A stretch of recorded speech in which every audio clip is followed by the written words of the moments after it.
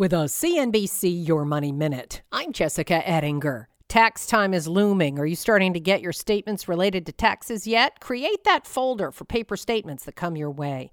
Schwab is out with its annual personal finance calendar for 22, and this month is one for managing your debt, especially credit cards, and for making sure you have an adequate emergency fund. They suggest up to 6 months of expenses in the bank. Other items on the checklist include creating or updating your cash flow statement.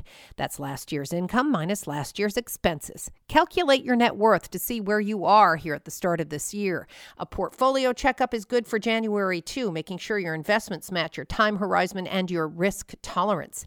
Increase your contributions to your workplace retirement plan if you can. This year's 401k max is $20,500. If you're 50, it's $27,000. There's lots more on how to be smart with your money, investing, and personal finance at CNBC.com. I'm Jessica Ettinger.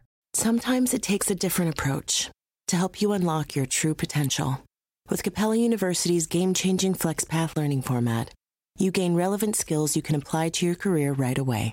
Earn your degree from an accredited university and be confident in the quality of your education. Imagine your future differently at capella.edu. Capella University is accredited by the Higher Learning Commission. Learn more at capella.edu/accreditation.